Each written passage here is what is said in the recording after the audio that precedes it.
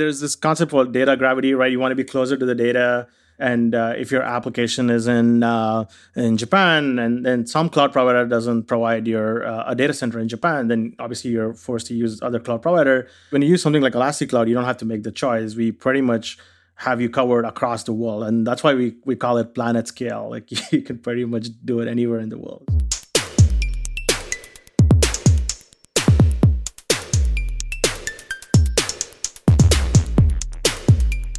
Hello, everybody. Welcome to the Stack Overflow podcast place. Hi, Sarah. Hey, Ben. How's it going? It's good. I know you were a little late to the meeting. You were doing your weekly Among Us. Yeah, this is how I had to team members someone. bond in the remote era. Yeah, it was really rough. We we've the community team. We have a weekly, and the LGBTQIA plus affinity group here at Stack Overflow. We have a weekly Among Us meeting, and we played one more game. And I was the imposter, and everyone was just bunching up. And it was like 5 minutes, and I couldn't get anyone alone. So finally, I just had to kill someone in front of everyone else. And it was a tough one. It was a tough one. We have a great guest on today, Suyog Rao. I hope I got your name right, from Elastic. Suyog, hello. Welcome. Hi, folks. Thank you for joining us. Thanks for having me. Yeah. You and I met a while back. Elastic, we should say, is a customer of ours. I think it works both ways. I think we used Elasticsearch, and you guys use Stack Overflow for Teams. But for folks who don't know, tell them who you are and what it is you do at Elastic. Yeah, my name is Suyog Rao. I'm the Director of Engineering at Elastic. And my area of management or the groups that I manage is the SaaS software in Elastic. Elastic, as you know, most of your viewers probably are familiar with it, is the company behind popular open source products like Elasticsearch, Logstash, Kibana. And we have managed and hosted SaaS software that some of my groups manage. Right. And for people who don't know, it started out as an open source project and then became like a for-profit company, or what was the order? Like, what's the order of operations there? You know, it was 3 different products that came together. Definitely the first one was the Elasticsearch. That's the search engine. That's our data analytics open source project. And then Logstash and Kibana, we joined forces, and then the company was formed, and we started building products on top of our open source products, and then the rest is history, as they say. Yeah.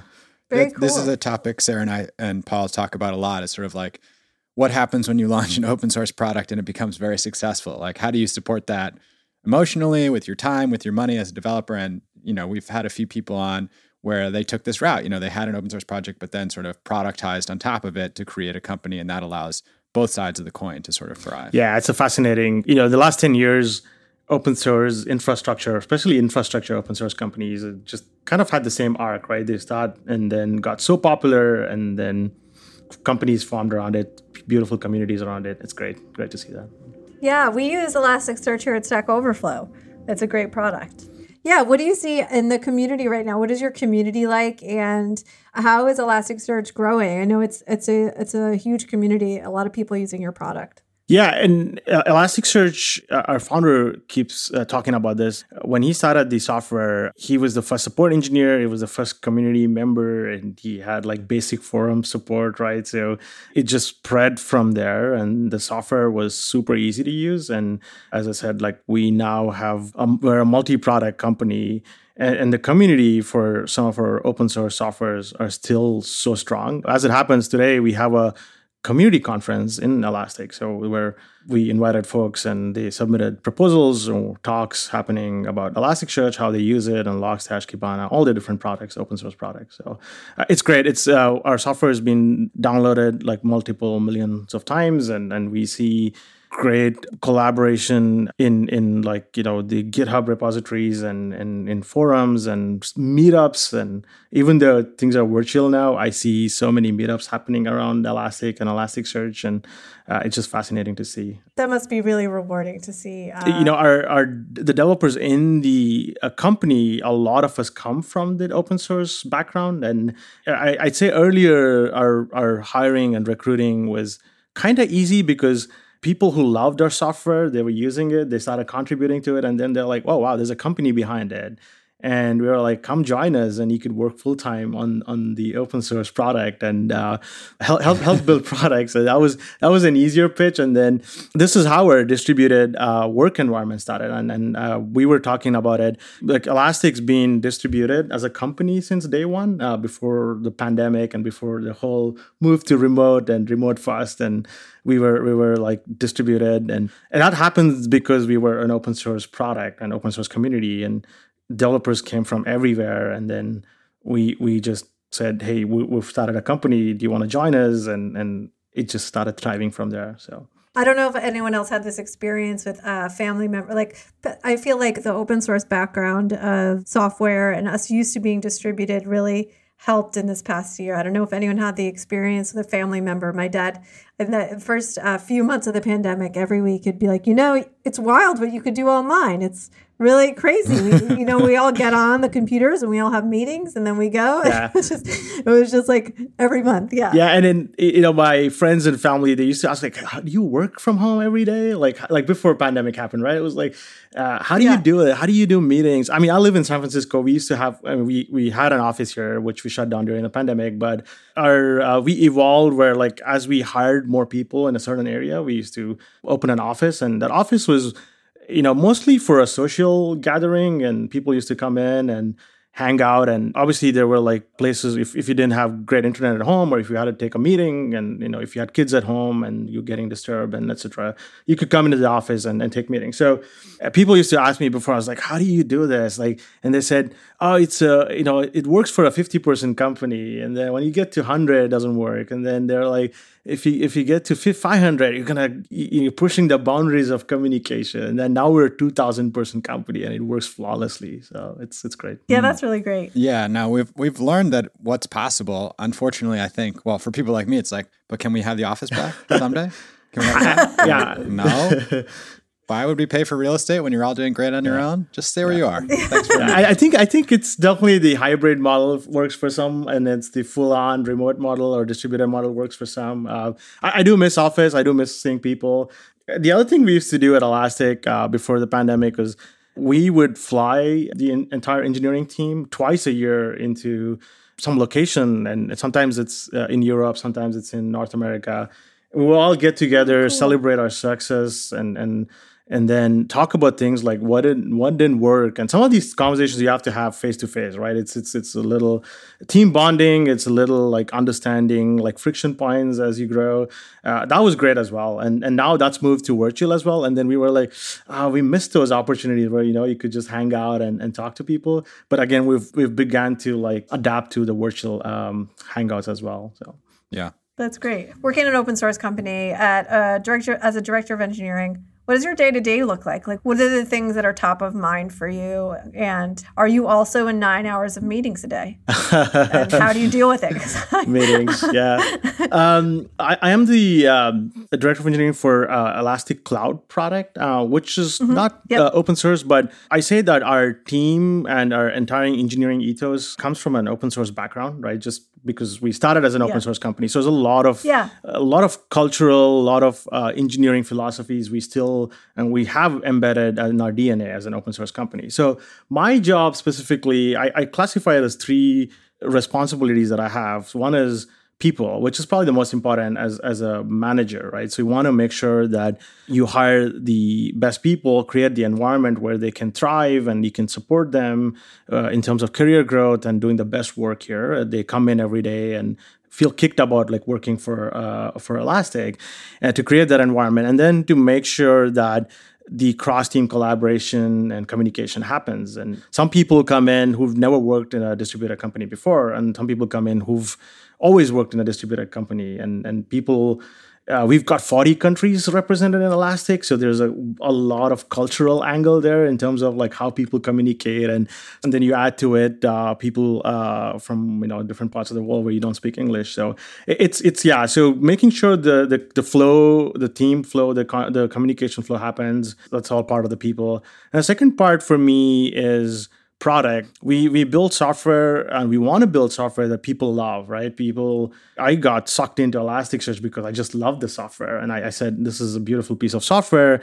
And we we want to continue doing that, even though we were a 2,000 person company. Oftentimes, when the company grows bigger, the products suffer because, there's a lot of different, like, hey, we want to add this feature, we want to do this. And then you kind of lose your like core. We want to bring that magic. When you use a software, you're like, there's an aha moment every time a user uses it. And we still want to keep that. And that's one of the things where keep building software that people love and people really find value in. That's the second part of my job.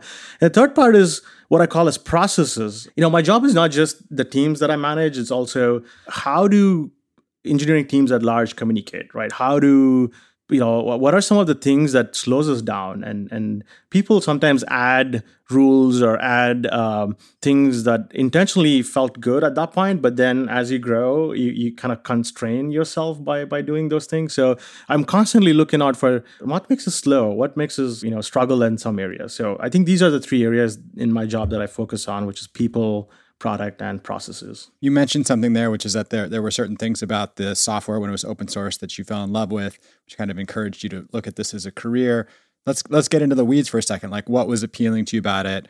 Maybe tell us a little bit about sort of like what your background is as a student of computer science or developer. And then, what in particular about Elastic did you find so inspiring? Yeah, I studied computer science in school. I went to school in Boston. And then immediately I worked for a startup company. And, as they say, startup is all about timing. And that startup didn't do well because I think we were too ahead of the game in some ways. And then the market wasn't right. So this is back in 2003 or 2004 where, we're using tablets for shopping. And, it was the adoption just wasn't there. It was like, what is this awkward thing that I have to carry when I'm shopping, right? So now it's your phone. It's just so crazy how 15 years makes all the difference in the world. So. Oh, yeah. 2003 tablets for shopping. Wow. Wild. Yeah. Now we all have tablets for shopping. So wild. And now it's the norm. Now it's like, what's a store? I don't go to a store. I just do all my shopping. Just sit here. You just do it on the tablet. Yeah, exactly. Yeah. And then I joined a big company and it was fascinating. You learn from every company. You learn about how products get shipped in different companies. And in the big company, one of the things that I missed was how do your users see your software, right? When you, as a software developer, the most important thing for you is when you write a piece of code or you write functionality, you want your users to feel it and see it and play with it. And then in some big companies, you actually don't get to see it because it takes like years to ship a software, right? So you write something and then like 6 or 8 months later, sometimes even a year later, you ship it.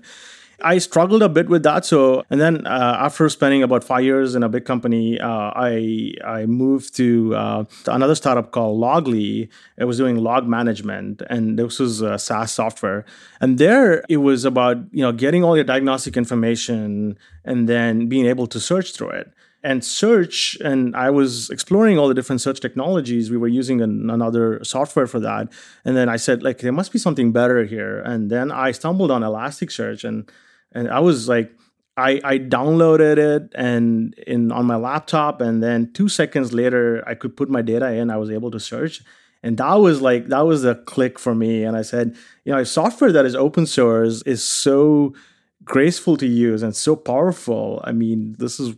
you could see it at that point. Softwares like Kafka was blowing up, right? People were using Kafka for a message bus, and then there was software like Storm and Firebase. And it's just a big infrastructure projects were being built on open source projects, and they started very small. And I think that was a very powerful concept where you could download it on your laptop, it still works, but then you could put it on your data center, or you put it on Amazon, AWS, it still works. So that just a journey of from a small POC to betting your company sometimes on it, because in our startup, we were betting a company on Elasticsearch in terms of how we use it. That was what got me into it. And then I joined Elasticsearch because I just fell in love with the software and the company that was starting behind it. And so, Sarah, you had asked before what it's like day to day at the director level. When you started, how big was the team, and sort of what was your initial role? Were you an IC? And just sort of walk us through what it's like to go from being that team to now, I think you said 2,000 people or more? When I started, Elastic company was about 50 people altogether, right? So it was 2014, early 2014 when I joined.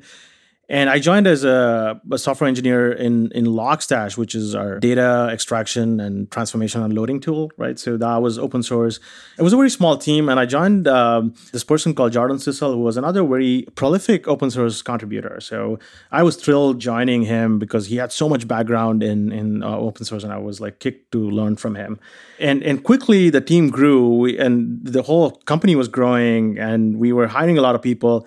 And I put my hand up and I said, look, while I love writing software every day, one of the things I can help is getting others to kind of row the boat in the same direction, right? Just making sure that everybody contributing and the clarity of vision and clarity of the product is there. And I was really interested in management. I'd done this a little bit before. I said I wanted to become a full-time manager.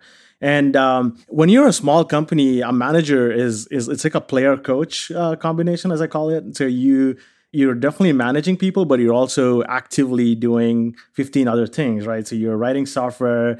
And at that stage, as an open source company, I was, traveling to different companies and places to train our users on Elastic. And wow. And then those are some very different. Yeah, very things different. And I think on. this is where, like, when you join an open source company or a startup at that stage, you're pretty much wearing different hats, right? And if you how much you can do is just based on your, how much you want to restrict yourself. Because, I love doing support, and we'll get into support in a bit, but I love doing support. I wanted to be close to our users. So doing multiple things. And then as we grew, it just kept on. I said, I want to manage more teams and get more responsibility. So I was fortunate to be in Elastic at the moment where the growth was kind of exponential. And when that happens, you pretty much hold on to your seats and try to bring clarity and try to bring like some management experience into the team. So that was my journey. That makes sense. So Elastic Cloud specifically is cloud hosting for Elasticsearch, I'm guessing, or do I have that wrong? Yeah, that's right. Elastic Cloud is a fully managed software as a service where we do Elasticsearch as a service. We have multiple products now, not just Elasticsearch. So we've built solutions on top of Elasticsearch, right? So a lot of companies use Elasticsearch and build like observability and logging solutions on top of it. So we host all of that stuff on our different cloud providers. We host on AWS, GCP, and Azure. So yeah, definitely that's my everyday area of responsibility. Sarah, have you ever heard anybody say before, I really love doing support? I'm not sure I've ever heard that or believe it. Yeah. Sometimes I've heard that before. Yeah. So tell us a little about that. I mean, you said you were sort of wearing multiple hats and doing different things. I personally find that, it helps you keep energized. It's not exactly like Pomodoro, but if you're doing an hour of this and then you take a break and you use a different side of your brain to do an hour of that, that can feel like a good way to keep yourself going sometimes. But yeah, support, like where did that come in? You were actually talking to customers in a forum or what?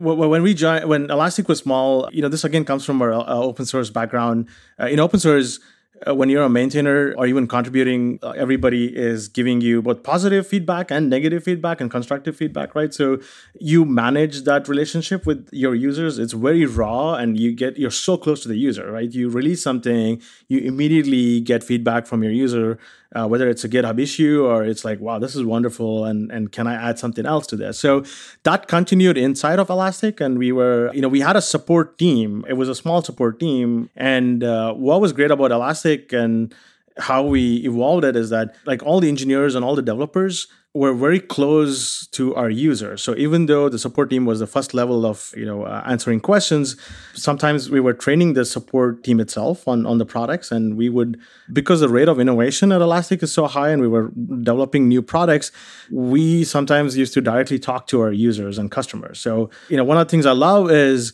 being close to your users. Like again, when companies get bigger, that keeps getting far away from you, right? So you have like so many different functions and teams between you and the user. So we wanted to keep that. And our support was a combination of like, people used to file escalations and support tickets. And then we would, we would help behind the scenes in understanding their performance benchmarks, for example, understanding how we can tweak the software for performance and what kind of consultative help we can give them. So the thing here is that as the company grew, we wanted to scale this, right? We wanted everybody to do support.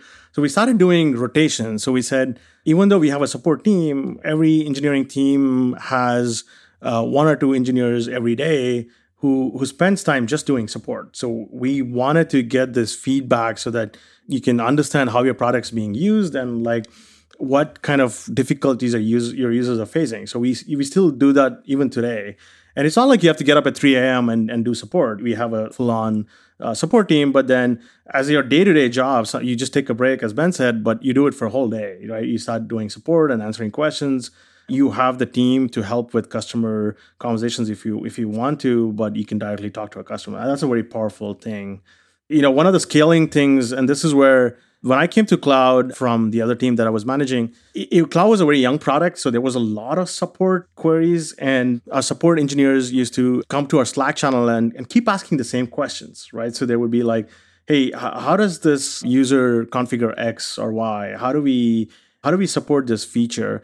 And this is where I was like, it's great that we want to help support, but you want to get the most difficult questions to your engineers because you want to make sure that, some of the consultative things that keeps happening over and over again, you train the support team and enable them to answer that, right? So, and we were frankly struggling. And this is where I said, look, I think what we need is a better place for us to store all the questions and answers that people are asking and repeatedly asking. And we did a small POC and we discovered Stack Overflow Teams and I and I was a big user of Stack Overflow, right? The general Stack Overflow. And I said, this is definitely solved, right? There's a product out there and it would be great to bring it into our problem that we were facing. So that was my... That's great. We do the same thing internally. Yeah. And I, this is another tip I can give to, any listeners. In a big company, at that point, we were pretty big. We were about 1,000 people. It's always better to start things as a small pilot, as a small POC, right? And then adoption just kicks in, right? If you try to do like top down, hey, this is a piece of software, everybody should start using it now. It never works. We're all going to use it. Yeah, right? It's just always going to be like, why are we using a new software? We have this, we have GitHub, we have Excel sheet, we have spreadsheet. So this is what I did. It was just a small POC. We curated content initially for Stack Overflow Teams. And, we knew all the questions that we were getting. So we took all that stuff and we put that into Teams. And we opened up for like 10 support engineers and said, hey, look, this is, does this answer your question? And they were like, wow, this is great. So then 100 people started using it. It was successful. And sometimes we still got friction from other teams that are like, this is just cloud. Let's just cloud use it, right? And then when they saw the power of it, we didn't have to do anything. This is the network effect, right? This is like where people saw the power of it. And then now we're actually 1,000 plus users in Teams, and we've got about 1,500 questions. And I stepped away from it because, my job was done, right? So it was like people were using it naturally. It was just beautiful. Great. Yeah. Yeah, I like that idea. If you just give it to 10 people and they like it, then other people are jealous. And they're like, why can't I use this tool? And suddenly, you're sort of a little reverse psychology there as opposed to trying to force feed it to them. So for the cloud team, so do you find that who do you recommend Elastic Cloud for? Is it enterprise clients? Is it smaller clients? Who do you see using that product the most? Actually, with SaaS, the beauty of SaaS is that you could use, if you are a developer in a big company and you want to start a project, just like we talked about, like a POC, right? You want to try out the product. SaaS is great because you can just put your credit card in there and then you can start using it at the beginning of your development cycle, or maybe, you were trying to prove out something where you have a bunch of data and they want to use Elasticsearch. You don't have to download any software, right? So it's easy. There's less friction for you to try new software. And if it works great, then you can, again, like the network effort in your team, other developers are going to start using it. So we definitely recommend it for all sizes of companies. And then as you grow, we have features that are appealing to enterprise customers, like single sign-on and like cross. We have this ability to search your data across providers. And I think that is super cool, right? So you can have your data in AWS and your data in GCP. And your application can now, you don't have to worry about it. A lot of companies now do multi-cloud strategy, right? You don't want to, bet on one company. Maybe, your company or your subsidiary in Singapore, you want GCP. And then in NASA or North America, you want in AWS. So if you use Elastic Cloud, you kind of can search across too. You don't have to really worry about it. It's just kind of really, really powerful concept. So the getting started experience for SaaS makes it appealing for any size company. Plus, the more cloud providers you can use, the more you can force them to give you discounts. Like, you don't want to get stuck with one person. You want to let them know, hey, we're using these guys over here, we're using this team over Absolutely. here. It's very, it's advantageous to your company. Yeah. And then sometimes, there's this concept called data gravity, right? You want to be closer to the data. And if your application is in Japan, and then some cloud provider doesn't provide your a data center in Japan, then obviously you're forced to use other cloud provider. And then with you, when you use something like Elastic Cloud, you don't have to make the choice. We pretty much have you covered across the world, and that's why we call it planet scale. Like you can pretty much do it anywhere in the world. So like just thinking about cloud and search, some of the trends that have been going on, and maybe some of what's been accelerated over the last year. We've seen this huge shift to remote work.